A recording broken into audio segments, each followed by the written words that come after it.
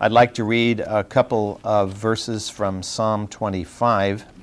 We'll be reading, over these next few Sundays, we'll be reading, of course, several Psalms because we're getting into the life of the author of a good portion of the Psalms.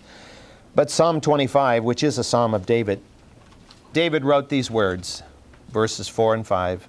Make me know your ways, O Lord. Teach me your paths. Lead me in your truth and teach me. For you are the God of my salvation. For you I wait all the day. Father, you are ever faithful, and we will be eternally grateful. We know, Father, that what we have and who we are is the result of the work of the Spirit of God who indwells the lives of each and every one of your children. We bow before you today. You are the sovereign of the universe, and we have submitted to you as the sovereign of our lives. Lord, forgive us when we try to take back some of that sovereignty unto ourselves and choose our own ways. Help us, Father, to keep our eyes fixed on you and to realize that you have nothing in your mind but the very best for us. And even though sometimes the discipline or whatever it is seems difficult, Lord, you're there with us, and it's for the purpose of making us into the image of Christ. Lord, bless us today in our study. Open our eyes to truth that you have placed here for our understanding. And Lord, as your word is proclaimed in the second and third services today and in the various classes of this church, we ask that you will be glorified and lives will be transformed. In Jesus' name we pray. Amen. Well, we are still in 1 Samuel chapter 23.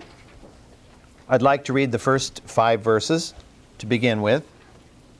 Then they told David, saying, Behold, the Philistines are fighting against Keilah, and are plundering the threshing floors.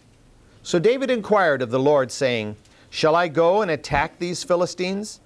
And the Lord said to David, Go and attack the Philistines and deliver Keilah. But David's men said to him, Behold, we are afraid here in Judah, how much more than if we go to Keilah against the ranks of the Philistines. Then David inquired of the Lord once more, and the Lord answered him and said, Arise, go down to Keilah, for I will give the Philistines into your hands. So David and his men went to Keilah and fought with the Philistines. And he led away their livestock and struck them with a great slaughter. Thus David delivered the inhabitants of Keilah. We read this passage 2 weeks ago and began looking at the first portion of it, the actual verses I just read. Here we find, of course, David and his men trying to stay out of Saul's reach. This is going to be, of course, the theme, as you know, for most of the remaining portion of 1 Samuel. And they're hiding in the forest of Hereth. And I mentioned to you last time that the exact location of the forest of Hereth is unknown, partly because there is no forest in that area anymore. But if we get back here to Adullam, which is the cave here where David was hiding, and here you see Laish over here, Lachish over here, and it would be in this region in here somewhere. Now Keilah is right about where the little red dot is there, a little bit south of Adullam, and so somewhere west and a little bit north of Hebron and south a little bit east of Adullam, somewhere in here was the forest of Hereth. As I say today, if you go there, there is no forest there. Forests have been removed out of this land many, many centuries ago. It's a land of great neglect after the Israelites were driven out by the Romans. The Jews were driven out by the Romans in the 2nd century. After that time, it became very neglected as a land and has been exploited with very little input put back into it. Hiding there in this forest. And when you think about this, here is David and his men hiding in the forest from the king. Does that sound a little bit like a story, you know? Robin Hood and his merry men, running away from the sheriff of Nottingham and hiding in the forest of Sherwood. Well, this isn't exactly Sherwood Forest, but it's a very similar kind of idea here that we have. By the way, there really was a Robin, but whether, how much of the story is true is still being debated a great deal, even though if you go to Sherwood Forest, they will, of course, tell you all about Robin Hood. While encamped in this forest, news came that the nearby town, maybe 5 miles away of Keilah, which was a little bit further downhill, that's why the Lord says go down to Keilah. Whenever it says go down in Scripture, it means go down in altitude, because there's no concept in Scripture of a map with, like, you and I go north to Seattle and south to San Francisco, so we go up to Seattle and down to San Francisco. There's no concept like that in Scripture. So down always means downhill. And so go down from the forest to the city of Keilah. Well, here's David, ever the foe of the Philistines, ever the champion of justice, hearing about his fellow Judeans being attacked by these enemies that he has fought numerous times and over whom he has had victory after victory. So David goes to the Lord and he says, Lord, I've got 400 men. Should I help the city of Keilah against these invaders? Now again, probably through the use of the Urim and the Thummim, David got an answer, and the Lord basically said to him, go down and save the city of Keilah. Well, when he told his men said, I don't think we want to do that. We don't even feel very secure here in the forest. Why do we want to go down there and fight the Philistines and expose ourselves in addition to Saul? So David said, well, I'll go back and check again. And it never hurts to go back and ask the Lord a second time just to make sure you heard right the first time. And he went back and the Lord said, I will give the Philistines into your hands. That was good enough for David. So he commanded his men, we're going down to Keilah. And apparently they were willing to obey. And so they went with him. What would be a boon for him and for his men was that they captured all of the livestock that had been brought along with the invading army to feed them. Sort of like dinner on the hoof, you know. And that was good, because how does David feed 400 men plus whatever dependents were there, which will soon become 600 men? How does he feed this group as a fugitive? How do you do that? So this is a big help. This is a plus factor. Well, let's read what happens next. Verse 6, 1 Samuel 23. Now it came about when Abiathar, the son of Ahimelech, fled to David at Keilah, that he came down with an ephod in his hand. Now this is a statement that is partly a statement of Abiathar being there at Keilah, but also of his previously having come, because he came to David originally at the forest of Hereth. When it was told Saul that David had come to Keilah, Saul said, God has delivered him into my hand, for he shut himself in by entering a city with double gates and bars. So Saul summoned all the people of war to go down to Keilah to besiege David and his men. Now David knew that Saul was plotting evil against him, so he said to Abiathar the priest, bring the ephod here. Then David said, O Lord God of Israel, thy servant has heard for certain that Saul is seeking to come to Keilah to destroy the city on my account. Will the men of Keilah surrender me into his hand? Will Saul come down just as your servant has heard? O Lord God of Israel, I pray, tell thy servant. And the Lord said, he will come down. And then David said, will the men of Keilah surrender me and my men into the hands of Saul? The Lord said, they will surrender you. Then David and his men, about 600, arose and departed from Keilah, and they went wherever they could go. When it was told Saul that David had escaped from Keilah, he gave up the pursuit. And David stayed in the wilderness and the strongholds, and remained in the hill country in the wilderness of Ziph. And Saul sought him every day, but God did not deliver him into his hand. Word spread very quickly, of course, that David had come to rescue the city of Keilah and to drive out the invading Philistines. When the Philistines had been defeated and slaughtered, we're told that David and his men entered into the city of Keilah. Now, the scripture tells us something about Keilah, which is a bit unusual. It says that it was double-gated and double-barred. That's not a normal condition for a city. There have been a few cities in Israel in history that have been double-gated and double-barred, which usually means double-walled. So this was unusual for a smaller town, the size of Keilah. So obviously it was strongly fortified, but not strongly enough to withstand the Philistine attack, particularly since the Philistines were raiding their threshing floors and thus taking away all the food that was stored outside the walls in the threshing floors. They certainly had some food stored inside, but probably not enough to withstand a long-term siege. And that plays over into the events of this particular passage read. Now, why did David go into the city of Keilah after he had saved it? Well, I think for two reasons.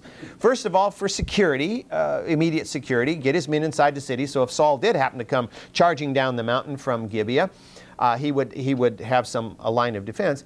But secondly, because certainly the people of Keilah wanted to wine him and dine him. After all, he had saved them from loss and defeated the Philistines, and certainly had to throw a party of thanksgiving to David and his men for what they had done. Now, Saul did not look upon what David had done as a plus. You would think he would think, oh, David drove off the enemy. I should be grateful. It's something I don't have to do. But no, he sees this, of course, as another feather in David's cap. You know, David is slaying more of his 10,000s, while Saul is only slaying his thousands of the enemy, as Saul would view it. So, when Saul hears that David is inside the city, even if it's only a temporary encampment inside the city, he thinks, whoa, I've got David trapped now. I'll have to go down and besiege the city, and I've got David trapped, and he is not going to be able to get out. And so he gathers his army, calls his men. Of course, that takes some time. Remember, we don't have a standing army here in those days. He probably had, of course, a palace guard of a few hundred men, but he needed to gather the thousands. And so he sent out word for the Minutemen, you know, to grab their muskets and slide down the pole and run over there and join the army. This took a while, and then, of course, he had to march down. There were no C-5 Galaxies or trains or anything else to move the troops. The troops walked, as they have for most of history. And of course, in training down, they still walk. But Saul brought his army, or was planning to bring his army down. Now, how much had Saul learned about God through all of these things that have transpired? Very good. He says, you read in this passage, he says, God has delivered him, David, into my hands. Now, this is the man who had just in the previous chapter murdered 85 priests of the tabernacle. And he thinks God is delivering David into his hands. This reminds me of people in our society who claim to be Christians. They go to church. They may even be in the church. And yet they openly violate the clear teaching of Scripture. All the while proclaiming that they are children of God, and that it is not for anyone else to judge, because it's only between them and God. As if there is a different gospel or a different scripture for them than there is for us. When I thought about that, the scripture came to mind that you know right well, and let me just turn to it and read it quickly from 2 Timothy 3:16 and 17. Anytime somebody says, well, you know, I live by a different gospel. Well, okay, you do. 2 Timothy 3:16 and 17 says, all Scripture, which means, of course, also 1 Samuel, is inspired by God and profitable for what? Teaching, reproof, correction, training in righteousness. Now, those words can all be viewed as having a bit of a negative impact sometimes. If we're walking in violation of the Word of God, reproof, correction, training is the idea of bringing one back into alignment with the Word of God. That the man of God, the woman of God, may be adequate, equipped for every good work. We cannot carry out the good works of God if we're living in violation of His Word, period. Most of you are well aware of the fact that there was in this past year, this woman who married this millionaire and then decided she didn't want to be married to this millionaire and was in the newspaper and all this stuff. And then she posed for Playboy and she said, well, I'm a good born-again Christian and it's just between me and God what I do. Well, you know, it fits right in here to me with this same kind of mentality. We cannot claim to be the child of God and live in violation of His Word. Because Jesus said, you are my disciple if you do what? What I say. Well, if you read what Jesus says, it's not real broad in terms of fleshly living. You know, there's freedom in Christ, but it's freedom to do His will and what we've been made to do. But when we follow the world, the flesh, and the devil, that's outside the framework of God's will, and a person who lives that way consistently, I really believe, does not know the Lord any more than Saul did. So Saul summoned his army to do God's will, capture David. He believed he had finally trapped the fox. David has outfoxed himself, and he's now inside the city, and I'll surround the city with my soldiers, and David will be forced to surrender or watch this whole population starve to death. Now, if he went there to deliver the population of the city from the attacking Philistines, is he going to be willing to watch that whole population die for his sake? No, he'll surrender to me, and I will have my man. Well, obviously, David had friends in the court, because the word came down that Saul was planning to besiege the city. So David did the wise thing. He immediately went to the Lord. Abiathar, bring the ephod and get the Urim and Thummim, and let's talk to God. And David's questions were very specific, and God's responses were very terse. David says, will Saul come? And God says, Saul will come. Will the people of Keilah give me into Saul's hands? Yes, they will. Well, that's all David needed to know from the Lord, and so he decides to vacate the city. Now, why would he ask those questions if in his mind he didn't have the thought that, hey, the walls of this city are strong. This is double-gated, double-barred city. If Saul comes down, I can just get up the wall and do this at him, and we'll be fine. It seems as if he thought he could stay secure inside the city, but it, of course, would require that the people of the city be on his side and support him. Even now that he has 600 men, how he went from 400 to 600, we're not told. Suddenly he's got 200 more men here.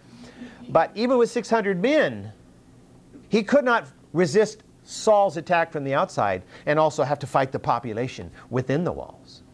And so David knew that he would have to vacate the city. And so before Saul could get his troops together and get down the mountain to besiege the city of Keilah, David escaped into the wilderness with his 600 men, undoubtedly going through the forest of Hereth and picking up the hangers-on that were still there, the families of the 600, and their baggage and their equipment, and then moving off into the wilderness. Saul, of course, got word that David was gone, and so he said, well, forget that idea. There's no point in going down and laying siege to the city after David has already escaped.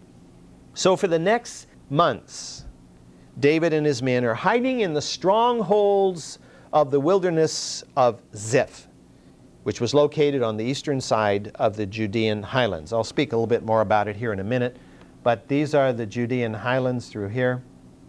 And so we're talking in general about a region out over in here, more or less. We're talking about several wildernesses in the next couple of chapters of 1 Samuel. This is a very formidable region. Saul, we're told, sought him daily, but Saul was never able to find him. And if you went there, you'd understand why Saul wasn't able to find him. Actually, going there, you have to figure, well, it would be a hard place to find somebody, but if you had enough men, you could. So we have to realize there was a God factor in all of this. But I like to notice the contrast here between verse 7, where Saul said, God has delivered him into my hand. Now look at verse 14 at the end of it. But God did not deliver him into his hand. By their fruits you shall know them. The prophet whose prophecy does not come true is a false prophet, period. End of argument. I'm not saying Saul was a prophet, but I'm extracting from this a more general concept. We have a lot of people today who claim to be prophets of God, and yet their prophecies do not come true. And yet they function within the evangelical church in many cases. And they have a lot of followers. Saul tried to convince himself, of course, and that all that was around him, that God was on his side. And that David was really the enemy. Public enemy number one, reward poster up here. 10,000 shekels for the capture of this man, dead or alive. But all along, he is literally fighting against the truth. Unfortunately for this Saul, there's no point of conversion like there was the later Saul of Tarsus, who also fought against God. But God met him on the road of Damascus, and he was a transformed man. This Saul, unfortunately, does not have such an encounter. But this reminded me of the Pharisees in the New Testament, who were so blinded by their religiosity that they couldn't even see the long hoped for Messiah when he stood in front of them and they heard his voice speak to them. Let me just read a couple of verses from the 12th chapter of Matthew. Matthew 12, reading at verse 9. And departing from there, he went into their synagogue. Behold, there was a man with a withered hand. And they questioned him, saying, Is it lawful to heal on the Sabbath? In order that they might accuse him. And he said to them, What man shall there be among you who shall have one sheep, and if it falls into a pit on the Sabbath, will he not take hold of it and lift it out? Of how much more value then is a man than a sheep? So then it is lawful to do good on the Sabbath. Then he said to the man, Stretch out your hand. And he stretched it out. It was restored to normal like the other. But the Pharisees went out and counseled together against him as to how they might destroy him. He was not functioning within their box of religion. They had developed their own tradition, their religiosity. They had built this box around God, and this is how God functioned. And when the Messiah came and functioned outside their box, they couldn't handle it. Religiosity is one of the biggest problems that we face in the world, and particularly in America, where we have 17 million billion religions and versions of Christianity. Being so locked into your narrow interpretation that you can't see the truth if it hits you in the face. And so it was with Saul. He was blind. He built his own little concept of who God was and how he was okay before God, in spite of the fact he was violating God's word every time he turned around. There's no blindness. In my estimation, there is no blindness in the world greater than self-righteous religiosity. Us and our narrow little group, we've got the answers and nobody else has the answer. Which is only true, of course, as long as you're talking about people who believe thoroughly in the Word of God as the written version of the incarnate Christ, the truth. Jesus said, You shall know the truth, and the truth shall set you free. What is the truth? The truth is here in this Word. Others come along, of course, and create their own little versions of it. Joseph Smith and his version, Mary Baker Eddy and her version, and Charles Taze Russell with his version, and others come along. And, of course, they present another gospel, which, of course, Paul in Galatians said, if someone comes along and preaches another gospel, even if he says he got it from an angel, it's almost like he knew about Joseph Smith and Moroni. It's not true. It's got to be the message which I have preached, Paul said. It is Satan's most effective tool in keeping men and women out of the kingdom of God. Most effective tool. I've always said, and I've mentioned this before, that I believe that if Satan can't keep a person from coming to the truth, he'll push him clear through the truth to some kind of weird extreme distortion of the truth. David and his men are hiding in the deserts in Judah. And David recorded his feelings in a poetic prayer. We all understand the concept of thirst. And he's in the desert, he's in the wilderness. Thirst would be a common problem that they faced. But in this case, he applies it metaphorically into his relationship with God during this time of flight from Saul's pursuit. And we see this most clearly, I believe, in the 63rd Psalm, which is believed to have been written during this period of David's life. I'd like to read that psalm. It's brief, but it's very significant, I think, in helping us to understand how deeply we need God. O God, you are my God, and I shall seek you earnestly. My soul thirsts for you. My flesh yearns for you in a dry and weary land where there is no water. If you've ever been in the wilderness of Judea, you can see it as plain as day. It is bone dry. Thus I have beheld you in the sanctuary to see your power and your glory, because your loving kindness is better than life. My lips shall praise you. So I will bless you as long as I live. I will lift up my hands in your name. My soul is satisfied with marrow and fatness. My mouth offers praises with joyous lips. I will remember you on my bed. I meditate on you in the night watches, for you have been my help. In the shadow of your wings I sing for joy. My soul clings to you. Your right hand upholds me. But those who seek my life to destroy it will go to the depths of the earth. They will be delivered over to the power of the sword. They will be prey for foxes. But the king will rejoice in God. Everyone who swears by him will glory. For the mouths of those who speak lies will be stopped. That last phrase is very encouraging because we live in a country full of lies. From the top echelons of our society, lies, lies, and more lies. We hear all the time. And unfortunately, the bulk of the people in our society either believe the lies or pretend like the lies are true. But one day that will be stopped, and we can be grateful for that. Verse 15 of 1 Samuel 23, now David became aware that Saul had come out to seek his life while David was in the wilderness of Ziph at Horesh. And Jonathan, Saul's son, arose and went to David at Horesh and encouraged him in God. He said to him, do not be afraid, because the hand of Saul my father shall not find you, and you will be king over Israel, and I will be next to you. And Saul my father knows that also. So the two of them made a covenant before the Lord, and David stayed at Horesh while Jonathan went to his own house.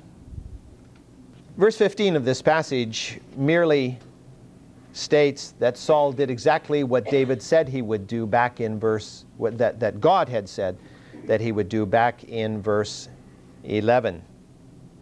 The wilderness of Ziph is just a small portion of the greater Judean wilderness, which stretches all along this region here, particularly along the shore of the Dead Sea. So the wilderness of Ziph is just a portion of it. We're also going to find that there's a wilderness of Maon, and there's several wilderni. Is that the plural of wildernesses? Several wildernesses in here, which is just a regional name of. It's like going to Australia, and the whole of central Australia is a desert, and yet there's actually a Simpson Desert out over there. But there's a Victorian Desert and the Great Sandy Desert. I mean, they're all one desert, but they each have different names. And so it is over here. It's all one wilderness, but it's given name according to the nearest town to that particular portion of the wilderness. The nearest town in this case is Ziph. This wilderness extends along the western shore of the Dead Sea. Let me explain to you why we have it. All of Europe and the Near East is subject to cyclonic precipitation, which comes in just as it does here to California. We receive most of our rain from cyclones that come in from the Gulf of Alaska. So Europe receives most of its cyclonic rain from the region of Iceland. In fact, they call it the Icelandic Low. And so the cyclones come in to Europe that way. So they come from the northwest, just as our storms come from the northwest. It's almost a mirror image. And so the storms sweep in here, and they come across the Mediterranean, and then they hit land here. And as you come across here, that's a plain, then it rises in the Shephelah, and then you hit the highlands. So the air masses are forced to rise. This creates what is known as adiabatic cooling. As the air masses rise, they expand, they cool. And as they cool, they reach the dew point, and the precipitation in the air condensed, and it drops out. So it rains on the lowlands and up through the top of the highlands. But as soon as the air mass passes over the highlands, it sinks into the basin, the Graben, the downfaulted area of the Arabah, where you have the Dead Sea. And it goes through compressional heating. And so as the air masses sink, they're compacted, and that creates heating, and so the moisture that's left in it is not going to condense, and not only that, it becomes drying. We think of it here as Santa Ana winds, Chinook winds, that kind of thing, which is an experience we have in North America. And so as these air masses come down, they dry. And so this creates a rain shadow effect, and this rain shadow effect exists throughout the basin. Just as you come over the crest of the Judean highlands, down a little ways, maybe 1,000 feet or so, you pass the Isahayat, which is known as the 4-inch Isahayat, line connecting points of equal precipitation. As you cross that line, you move into an area which is true desert. I mean, it has so little precipitation and so much potential evaporation and transpiration that it is true desert. And so it's very, very dry there. The Dead Sea wouldn't be there if it weren't for the Jordan River. There's not enough precipitation falling on the surrounding hills to create a sea there. And so the Jordan River, which comes from the wetlands of Mount Hermon, or Hermon, creates that sea. And that's why today the Dead Sea is rapidly shrinking, because the Jordan River is being extracted to water Israel and parts of Jordan. And of course the Sea of Galilee is at one of the all-time lows right now. The Sea of Galilee is drying up too, because there hasn't been adequate precipitation in the Holy Land. We can pray for that part of the world, that God would pour out not only physical rain, of course, but His spiritual rain on that nation. The high point of the Judean highlands is right near Hebron, where it's about 3,000 feet above sea level. And from there it sinks to the surface of the Dead Sea, which is 1,300 feet below sea level. So you have a drop of 4,300 feet. Well, the distance is only 18 miles. So you drop 4,300 feet in 18 miles, that's what, 240 feet per mile approximately. It's a fairly significant drop as you move down into the Dead Sea region. Now, David had been a shepherd all the years of his youth in Bethlehem. Now, Bethlehem is located right up here in the Judean highlands, and when you're in Bethlehem, you see this very clearly. Bethlehem is near the high point of that portion of the Judean highlands. As you look from Bethlehem to the east, it just suddenly dries out like crazy. There's a feature over there called the Herodian, which was built by Herod the Great as a fortress, and it's out there, and you look back at Bethlehem from there, and all around this it's very dry. And so David had herded sheep out in this wilderness, so he was familiar with the wilderness, and he had talked to other shepherds who had operated further to the south. So David had some concept of where the springs were. If you didn't know where the springs were, you were a dead duck if you were thrown into that wilderness, because you don't go down to the Dead Sea and drink it. No, you don't. You could, but you won't live long. Drink ocean water, you'll go crazy. This will get you there a whole lot faster, because the Dead Sea water in a good year is more than 25% salt, which is, 8 times that of the ocean. And now with the drying up of the Dead Sea, I don't know what it is. It's probably a third salt. That's why you float so high when you swim in it. It's hard to get wet in the Dead Sea. So David had certain firsthand experience from living in this wilderness, and so he had an advantage over Saul here in that matter. But Saul had a couple of advantages too. He had a lot more men than David had, and he had the power to bribe or intimidate people to tell him where David was. And that's going to be a problem David keeps running into. People keep telling on him as to where he is in order to get favors from Saul. Like Pancho Villa, 3,000 years later, David, however, was never caught. But the reason was different. Pancho Villa, you may remember, not from living when he was alive so much, as in 1916, Pancho Villa invaded the United States to create trouble between the United States and Mexico, which he did. And the United States Army under General John Blackjack Pershing was sent down into Mexico to capture Pancho Villa. Run around in Mexico in Dodges and Buicks trying to catch Pancho Villa, as well as horses. They chased him around for a year, and they never caught Pancho Villa. But Pancho Villa was running around in 250,000 square miles of territory. David had less than 1,000 square miles to hide from Saul. Less than 1,000 square miles. So why was David preserved? Because God protected him. And Saul could have gotten enough men to just do a clean sweep through the whole region. I'll get David one way or the other. But God blinded Saul and his men to David's location. Why? Because God had promised David, you will be the next king of Israel. And so in many ways, he had a suit of armor, you might say, in that sense. Well, I think given the hour that we'll have to pick up here next time and talk about Horesh, where David is hiding here, and the Jonathan's visit. It's very important because we see in this man Jonathan an incredible person, a man of God that is on par with David, really, in many ways.